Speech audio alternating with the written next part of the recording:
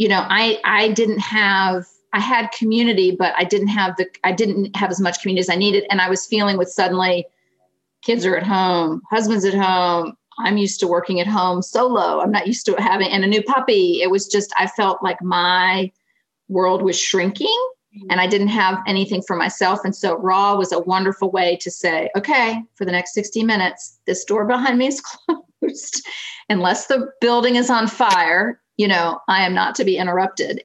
You're listening to the Wise Women Podcast, Season 4, Episode 148. I'm your host, Alicia Wilford, founder of Yoke and Abundance, coach to entrepreneurs, creatives, and seekers. This podcast introduces you to women on their journey to flourishing businesses and lives. In today's episode, I'm sharing my conversation with Liz Summers.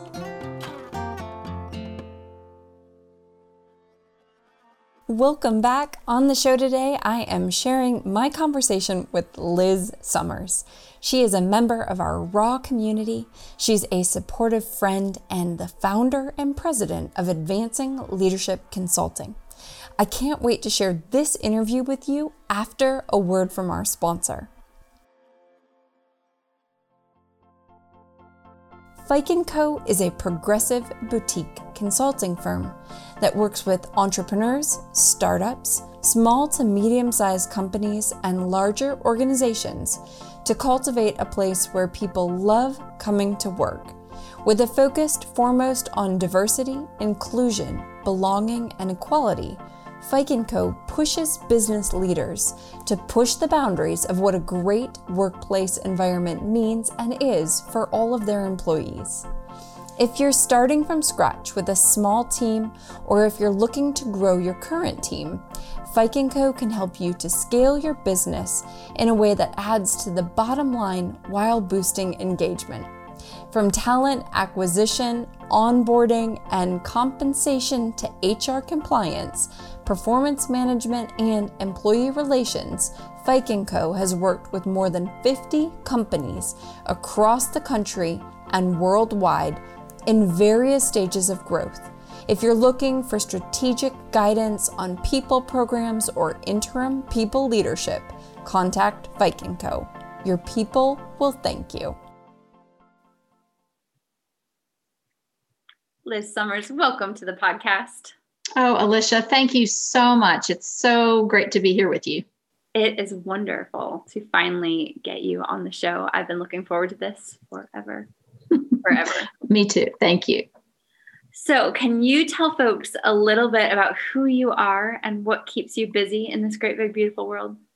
Sure. And I just want to say, I love that introduction. That question is so much better than what do you do professionally, or, how do you spend your time? What do you do? And I think that's wonderful. Let's see, how do I want to answer that? I am a mom to a 13-year-old, almost 14-year-old teenager, Lauren, wife of 30 years to Mike.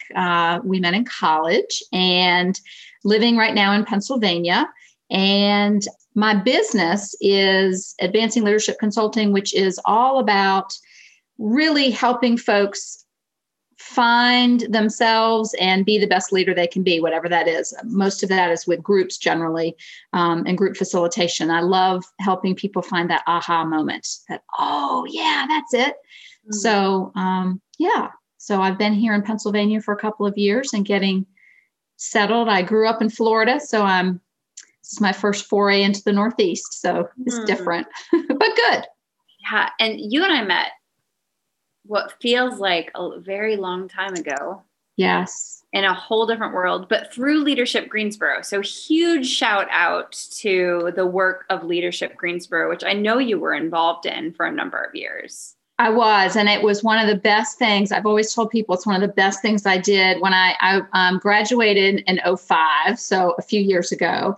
And that experience was one of the best things I ever did, personally or professionally. And I highly recommend it to anyone. It's amazing. And then I got to come back full circle. Sarah Arnett and I, my friend and colleague, were able to be adjunct faculty for that for 3 years, which was so amazing because when I had participated in it, I was thinking, wow, I want to do what they did. And then I actually had the chance. So I have only wonderful things to say about Leadership Greensboro. It was great.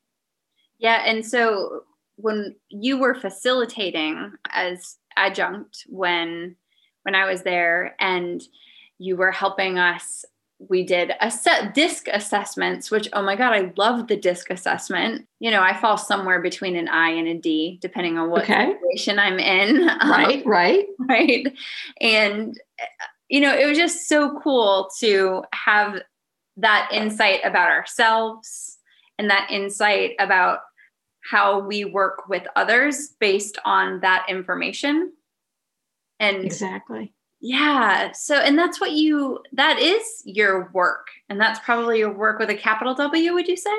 I think so. And I will tell you, I've always been fascinated by leadership and had different roles throughout college and early years and what have you. And it wasn't until it was in Leadership Greensboro, Bill Lina was the facilitator at the time. And we did a different assessment at the time that was called the SDI.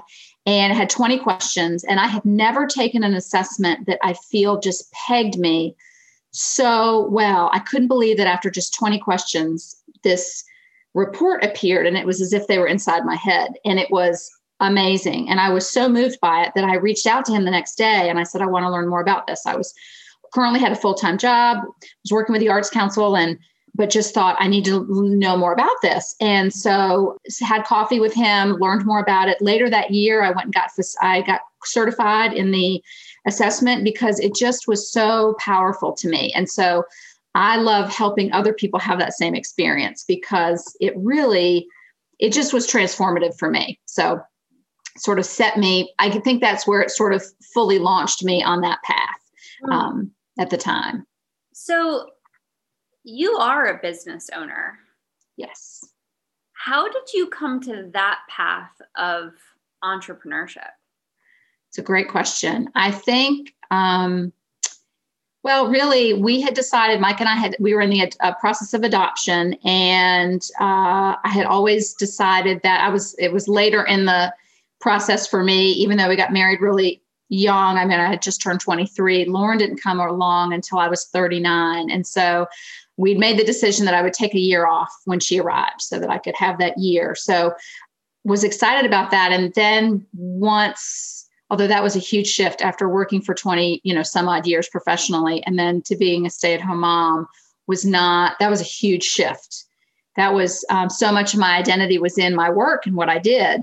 And so that's a whole nother conversation. But I think I just decided once that happened that I really didn't want to I wanted more flexibility, and I wanted to be able to do it clarified some things for me, and I wanted to have more flexibility. And I felt like I'd waited this long for parenthood and motherhood. And so I wanted to be able to enjoy as much of that as well as still doing what I enjoyed and doing what I loved. And so that was sort of the entree. I sort of thought, I don't know that I want to work for anybody else, but I had never thought about entrepreneurship before then, really, until then.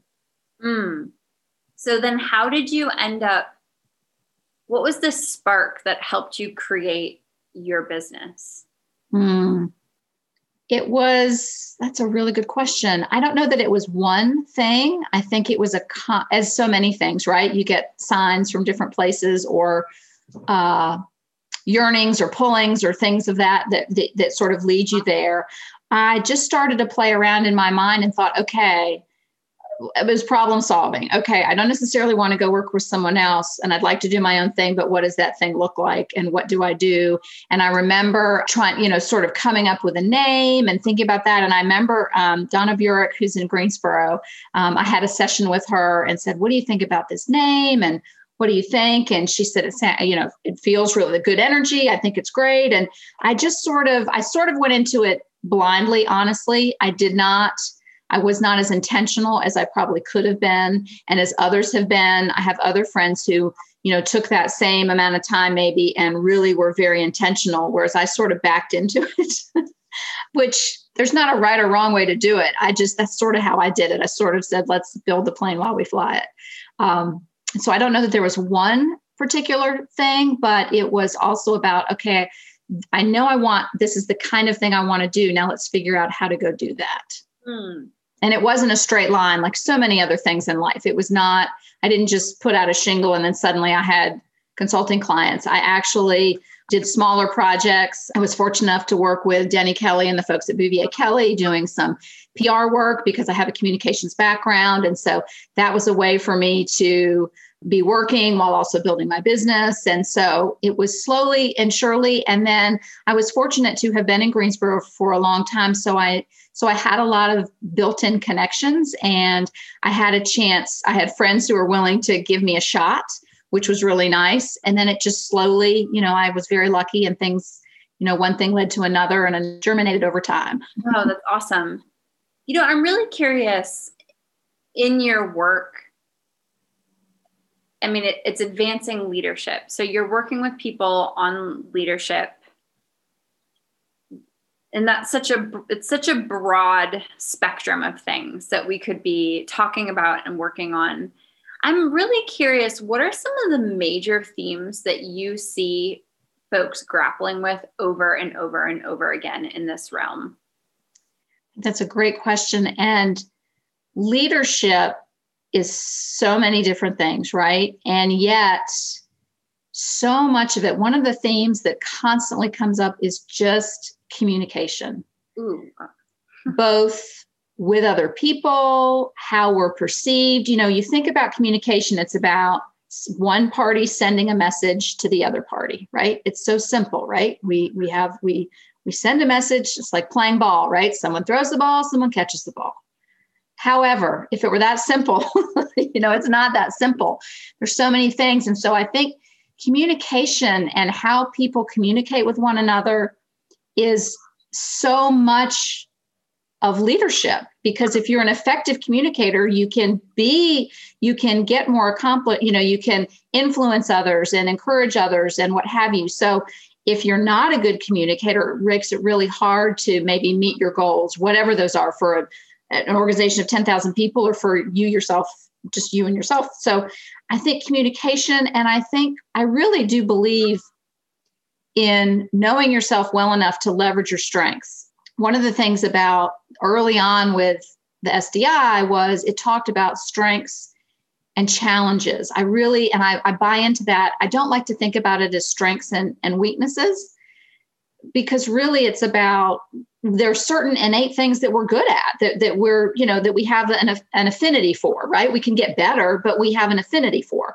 And there are other things that you can learn over time. There are people who are terrified to public speak and yet can do lots of training and become really good public speakers. But I don't like to think of it as weaknesses, just because we can't all be good at everything. And so there are areas we're really good and some other areas that we're challenged. And a lot of times it's that double-edged sword. It's an overdone strength, right? So I think confidence, for instance, I think you and I would agree that confidence is a great characteristic, right? It's a good thing to have. But if you're overly confident, you become arrogant, and that's not a good thing. If you're trusting, hopefully you work in an environment or have relationships with people that's very trusting. If you're too trusting, you can become a doormat. You can become someone will take advantage of you. So a lot of times, if you love to talk, that's great. You could be an overtalker. If you love to help, you could be smothering someone else in your effort to help. So I think a lot of it is just knowing yourself and what your tendencies are, so you can maybe avoid some of the pitfalls, because once you recognize, but you have to recognize what they are. And then, it's so interesting because I work with frontline workers in a healthcare setting. I work with C-suite people. And even though some of the material is a little different, a lot of it is the same. It's around that self-awareness and communication. So sometimes it's as simple as that. And yet it's simple, but not easy. As we know, communication is not simple. Do you see a difference between the challenges that face women and the challenges that face men when it comes to leadership? Absolutely. Can you talk a little bit about that, what you see and observe? Right. I think, gosh, we could talk all day about that. And I don't know from the man's perspective, so I can't speak to that. So I don't want to, I can just share my own perspective. I think, like so many things, a lot of the studies show that, for instance, men will go for the promotion even if they don't have all the qualifications, whereas the women, they feel like they have to have all the qualifications before they can even apply. And I think it's just maybe that level of confidence sometimes. And because I think men and women, not always is the generality, but often have a different approach. And some of us are real drivers and some of us are more soft-spoken. And sometimes, one is considered, it depends on the culture of the organization and things of that nature. But I think it is different. And I think women, and this is not true of all women, but I think a lot of working women are also carrying the extras as of the worries, maybe. It's not to say that the men aren't thinking about it as well, but whether it's the family responsibilities, meaning parents or siblings or children, or just the other community kinds of things. Now, and I don't, as I say that, there are plenty of men who are very involved and hands-on, and they're fabulous, and they're involved in their communities too. But I do feel like the women traditionally, many women that I've encountered are carrying both. They feel like they have to be that. I mean, we don't make as much on the whole usually as men. So we're working harder to make less money, and we're often carrying some of those extras. So, and I also think from leadership, it's different because I think women sometimes, I don't want to say have a softer approach, but maybe take in the relationship part a little bit more sometimes than men do. Whereas men, and these are huge generalities, but when I think about that, sometimes that's some of the difference I, not all the time, but often see. Yeah. Yeah. One of the things, because I'm lucky enough to know you, and one of the things that you're really good at reminding us and talking about is be careful not to hit the wall. Mm-hmm. Can you share a little bit about are you comfortable sharing a little bit about your story of a time you've hit the wall? Oh, sure. And what you talk about around that. And then I'll have some follow-up questions for you, but this is something that I think you speak to really well. Well, I think you have to, unfortunately, sometimes we all have to hit a wall sometimes to get our attention. And I've had this conversation with other people. Why is it that we don't take the good advice? Why do we have to hit our own wall? But sometimes we do. Back in 99, I was working at the radio station, had put in my resignation, and was kind of at the time, it was sort of a toxic situation. So I was ready to go, but I hadn't left yet. And that was stressful for me because I didn't have another job. I'd never quit anything. I was very much type A. I was firstborn. I was, top of my class, yada, yada, yada, all those things. So the idea of quitting a job, quitting a good job when you don't have something else was kind of crazy. And fortunately, at the time, I was able to do that because I was married and we had the income. So that helped a little bit too. But it was in September, and I was feeling very unmoored, getting ready I had this job, but I was closing things out with clients and handing off clients to other salespeople. And that was just interesting and weird. And I had signed up for an Avon breast cancer walk, which at the time they did 60 miles in 3 days. And I was going to leave my job, finish up, and then join a friend and go to Atlanta to do that. And in the midst of all that, in September, my parents were living in the Bahamas at the time, and Hurricane Floyd, which is a Category 5 hurricane, hit their island. And my mom wasn't there, but my dad was there at the time. And so all this is coming together. I'm getting ready to go do this walk. I'm finishing my last week of work.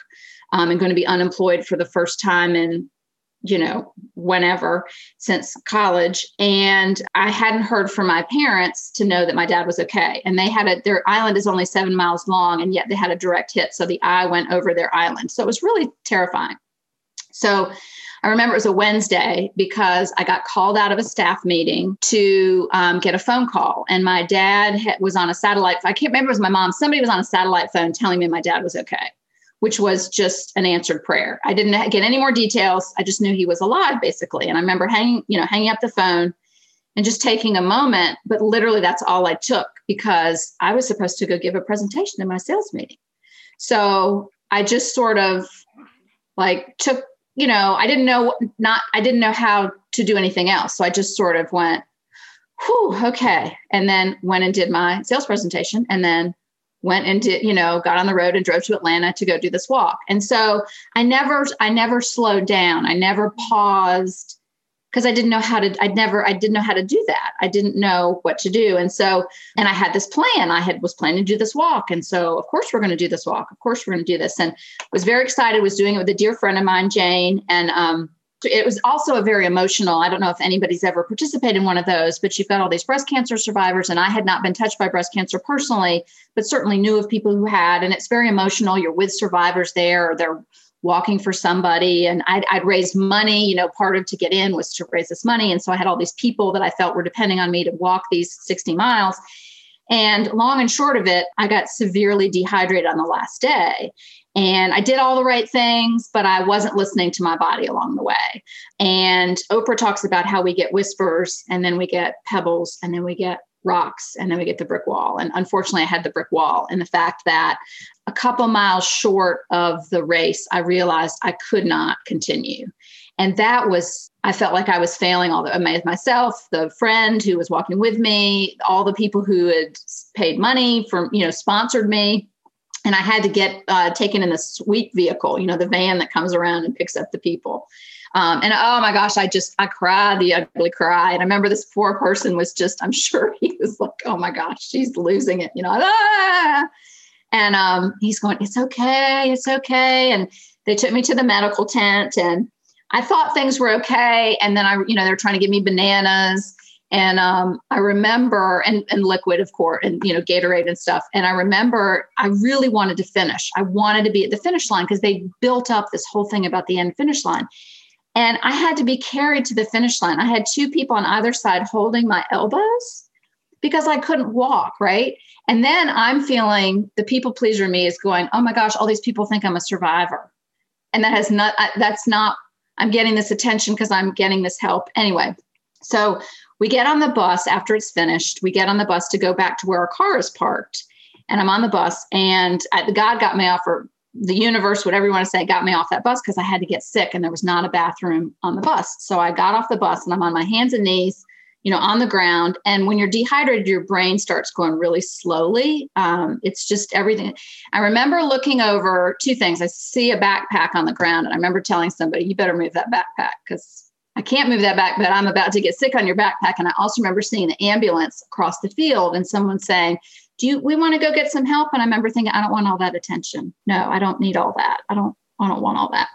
So my cousin lived in Atlanta, and we had planned to stay with him that night. And so my friend Jane called him, and he came to pick us up and decided to take me to the hospital to make sure to get checked out, whatever help I needed. And while I was there, he dropped me off thinking he's going to come back. They're going to give me fluids and come back in an hour. And he comes back an hour later to find out, I have no memory of this, that I've had a seizure, and they've put me in the cardiac care unit because they're afraid I'm going to have a heart attack. So fortunately, I did not. But all of that to say, that was my brick wall, because I just didn't know how to slow down. I had always been go, go, go, go, go. I was type A. I did not know to stop and process, to feel the feels. I didn't know. And so I was in the hospital for, I guess, just a couple days. But what I put my parents had just come through this hurricane. My mom was feeling terrible. She couldn't come because they were in the midst of all their stuff. Mike had to fly. I can't remember if he flew or drove down. I put all these people through lots of stuff too. But for me, it was a real wake-up call. I had to realize, okay, this is the brick wall. This is what happens when you don't listen to your body. Your body will stop you in your tracks, literally, if you don't pay attention to the signals along the way. And I don't think it's not that I didn't do anything right at the walk. It was all that happened before. That was just the icing on the cake. So that was my brick wall. It was your body saying, what are you doing? Yeah, that was my body saying, you just can't. And I just kept thinking, yes, I can, which there's a part of you, yes, that you need to overcome things and there's tenacity and resilience. You need that. But I had certainly never been stopped in my tracks like that before. And fortunately it got my attention. So yeah, it was a real lesson to me in, you've got to pay attention. You've got to slow down. When things happen, it's okay to process it. It's okay to not finish all 60 miles, things like that too, that I had not allowed myself to think were okay.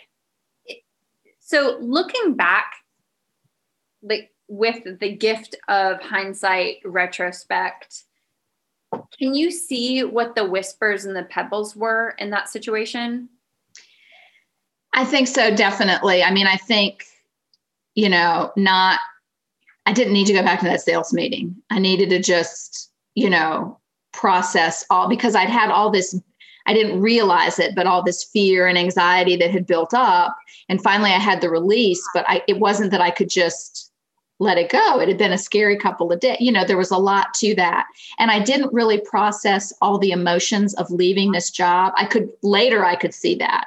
But at the time, I just kind of was like, we just don't talk about that. We won't worry about that. So I think there were little things that now I know to pay attention to if something's really bothering me or what have you. So there were little things. And then on the walk, maybe it was our second day, it was really cold, unseasonably cold in the morning. And you've packed up all your stuff. So I didn't have a jacket. It was really cold. And just the fact that like I said, it really happened even before I got to the walk, but there were things along the way that I could have maybe walked slower. I could have, I didn't have to charge so hard at everything. I think that's what I had to learn, that it was okay to slow down. It was okay to pause but I just I didn't know how to do that. How does that inform you now? Well, I won't say that everything that I've learned from my lesson and I never have to think about that anymore. I would love to, you'd think I would, right? You'd think after a hospitalization, it would get, so it's something I still struggle with because I love to check things off a list. And so much of what we do, I feel is valued as productivity, that whole thing about we're not human doings, we're human beings, all that stuff. And I think participating Raw has been great for me because it puts structure in place for me to stop, to be intentional, and to allow myself to deal with whatever is coming up. Whereas before I might think about it was a fleeting thought and then I wouldn't, now I'm giving myself the space, and I think I need that structure. So it informs me by knowing I need to do it. I'm not so great at doing it on my own. So put the structure in place so that I'll do that. Like the bumpers and the bumper lane. Yeah, the bumpers and the lane. Exactly. Like try to put the bumpers in, and also sort of like putting it on my calendar.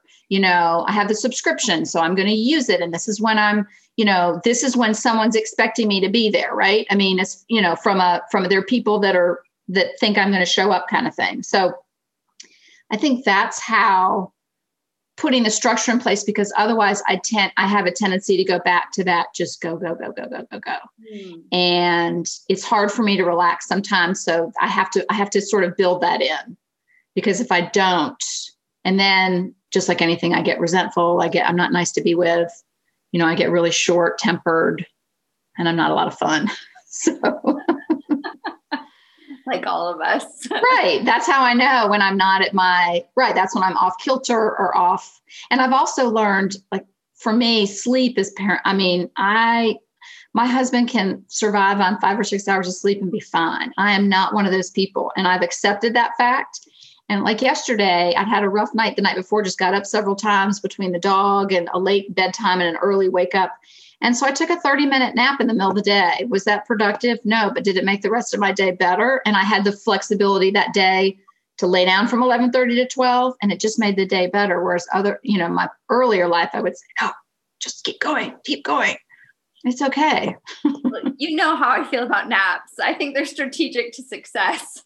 I mean, because I'm not going to do anything. I'm not going to be good at doing anything else. Right. Unless there's an emergency, or unless I've obviously got to go pick up a kid or do something. I mean, it's okay. I'll be more productive if I take that time. But that was a hard lesson for me to learn. And I'm still having to be reminded of that.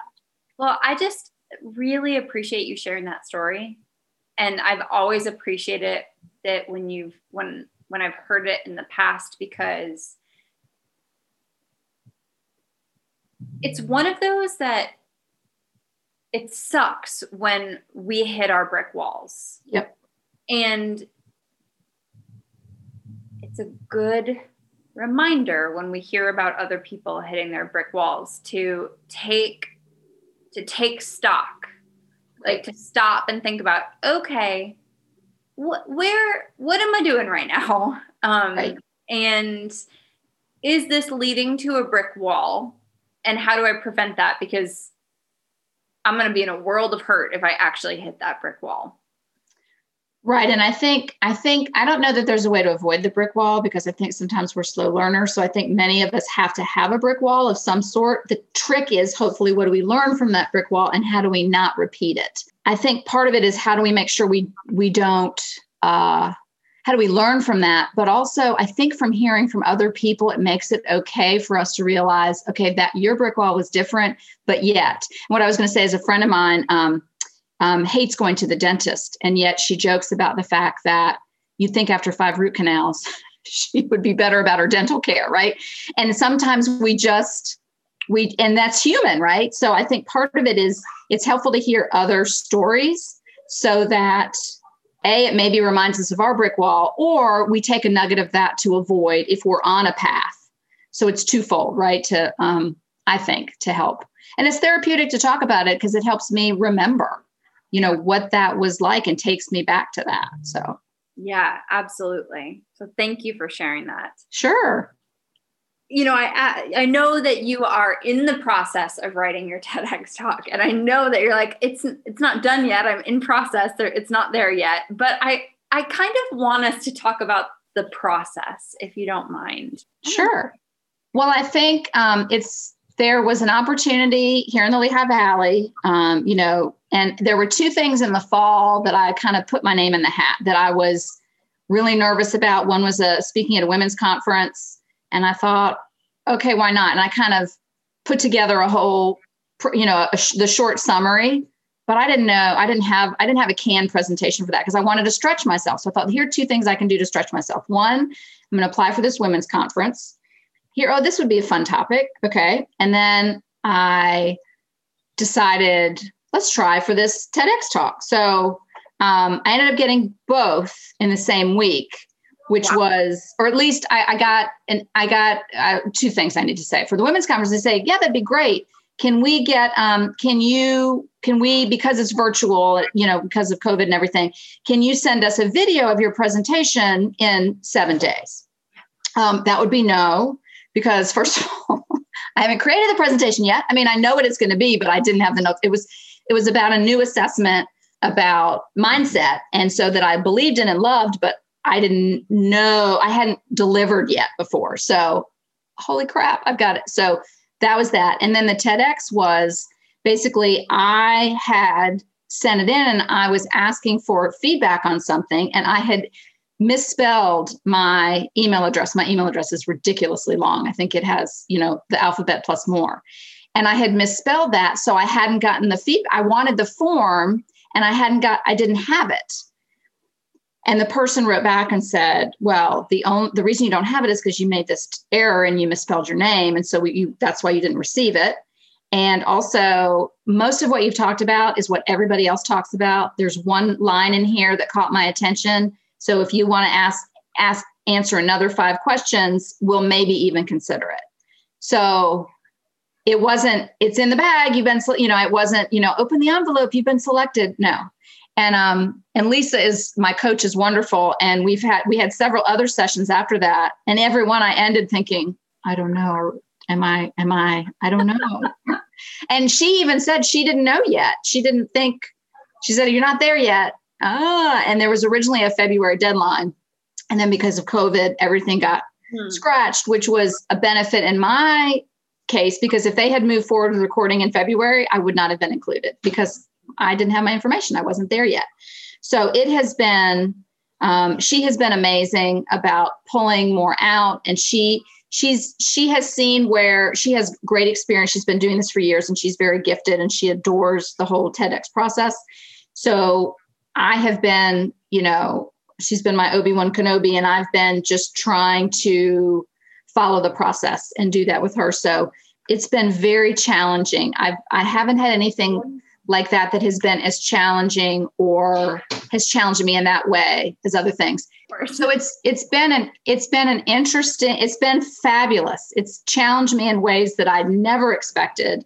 And I'm still, we've worked beyond the outline, and now we're starting to pull things together. So we'll see. I hope it all comes together. Well, but it's been unexpected. I was sharing in a group in Raw, which you and I are in, and I was sharing that in the workshop that I took, they said that the gift of TED is not the giving the presentation. It's what you learn along the way.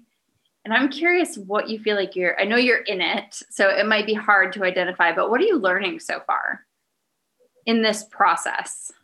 I think that's a great question. And I would agree with the statement. And like you said, 6 months from now, I might be able to reflect and say more and have a better answer. I think part of it is it's really forcing me to articulate what I think and believe in a way that I hadn't done before. When you know something sort of to your core, or you just know something, you just know it. And I've had to explain it so that others will understand it in the same way. And that has been to take something that I know and just seems not obvious, but to articulate it that's been the biggest challenge for me. And also, though, being willing to kind of just put myself out there and go for it. I think that's what has also been just a good reminder that because the talk has shifted from what it started, it has shifted, not completely, but it has definitely evolved. And I don't think without my coach's help, it would be anywhere near that. And so she has the gift to do that. So I think that's what I've learned is that I have this new way to articulate what I know and believe, but in a way that I don't think was easy for anyone else to understand before now. Does that make sense? Absolutely. I told you this, I finished my 1 hour call with her and she's brilliant. And and I'm exhausted in a good way. Cause I tell her, I just feel like I've mounted the crest and we're ready to go. And then we go back again and she takes me back up that mountain again. And dang it, I gotta get over the mountain again. And I think, how is that possible? I didn't see that. And yet, so that's the only way I can describe it. It's sort of these peaks and valleys, all good, but just, I think I'm almost there. And then, oh yeah, no, you're not. Not quite. Not quite. So we'll see. A lot of sisters rooting for you on this one. So. Well, you're sweet. Thank you. And I feel the love. Thank you. Good. Well, what else would you like to share with everyone today? Gosh, I don't know. I just think I want to thank you for one of the things that I have come to appreciate so much is your ability to create space and the importance of creating space, which definitely goes into, my lessons from my, walls, is that we have to create space for ourselves. We, certainly as women, we create it for everybody else. And regardless, and that whether you have family or not, everybody has usually parents or siblings or other family and, or other, I don't want to say distractions, but other responsibilities and things of that nature. So creating space, and you are so gifted at doing that and helping us do that. I think it's nice to get to a point. I'm 53, and I think turning 50 was awesome because there just comes, it starts in your 40s maybe, but then your 50s, you really just have more of this freedom. Mm-hmm. And I feel like that combined with your guidance has been really helpful for me to really hone in on that. So thank you. I think I love just what you're putting out there, and community is so important. I mean, I told you when I first joined Raw last April, right after the pandemic started, I joined because I was in it. I mean, we've only lived here a couple of years and we weren't seeing anybody, you weren't supposed to see anybody, even the person across the street or next door. And so, I had community, but I didn't have as much community as I needed. And I was feeling with suddenly kids are at home, husband's at home. I'm used to working at home solo. I'm not used to having, and a new puppy. It was just, I felt like my world was shrinking and I didn't have anything for myself. And so Raw was a wonderful way to say, okay, for the next 60 minutes, this door behind me is closed. closed. Unless the building is on fire, I am not to be interrupted. And that's really how it initially started, was just to sort of have that. And then it became so much more of reflection, introspection, community of women sharing with one another.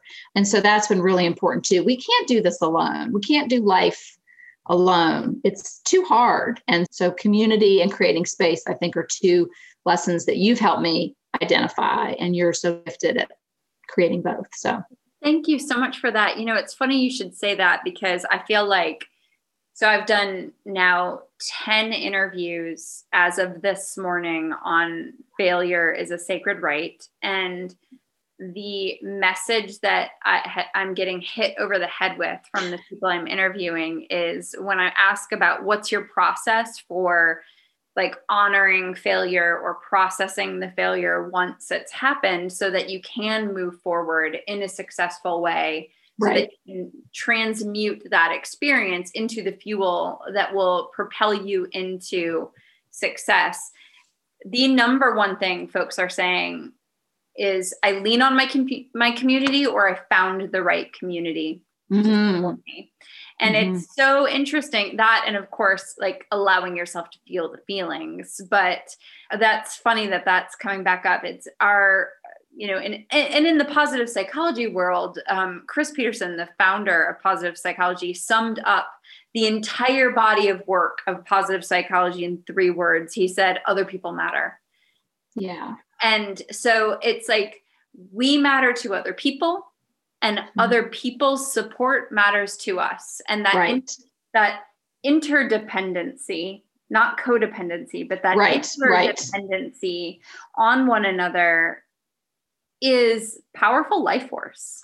So I totally agree. And I don't think I think, moving to a new community was also really helpful to see that, because I had lived in Greensboro for 25 years. So I had community. I mean, I'd created community. I had community. It was all around. And to know that you can create community, no matter where you're planted, right? But that it does take maybe a little intention and a little, you have to go find what lights you up and where the doors are, right? And you have to knock on some doors aren't going to open. Okay. And then you find the doors that do and spend your time on those instead of trying to just keep knocking on the other ones. Right. So community, I think that was also a blessing of our move, was to see which communities were important that I already had, and then building new ones. Because some communities you have out of obligation, or out of a sense of obligation, whether there's a formal obligation or not, you might feel an obligation, right? An expectation. And so, I came up here, I knew one other person. So I didn't worry about going to the grocery store because I don't see anybody I knew. That was okay. Whereas when you've been in a community for 25 years, you could almost guarantee that if you went to the grocery store, it was rare that I didn't see somebody I knew, right? And sometimes there's freedom in being anonymous. Absolutely. All right. My last question for you is, how do you live a life of abundance? I think it's so simple, but it just comes down to gratitude and just trying to have a grateful mindset. Because even when things are dark, there's always something. At least so far in my life, there's never been a lowest low that I couldn't find one thing to be grateful for. And that's a way to get back to whatever it is. So I think just gratitude and trying to be so grateful and to be mindful as much as possible. And that's a constant journey. I have certainly not arrived, but the reminder to try to be present and mindful helps. Liz Summers, thank you so much for being on the podcast today. Oh, Alicia, it was my privilege and honor. And thank you so much. I love this time with you. Likewise. A huge thank you to you for tuning in today. Let's do it again next week. In the meantime, I've got a quick favor to ask. If you enjoyed today's show and know another woman who needs to hear this episode too, could you share it with her right now? Just text her the link and be sure to let her know why this episode is a must listen. Remember, sharing is caring, so spread the love. Thank you so much for being a part of this Yoke and Abundance community. I do it all for you. I hope these episodes make you feel seen, heard, and loved. Now, a huge thank you to our sponsor, Fike & Co. Thank you to Ira Sterling of Julia Sound Recording for our theme music. And thank you to my editor, to Monty Johnson of FX Media for his work on today's episode. Keep creating, making, and sharing it with the world, because that is true abundance.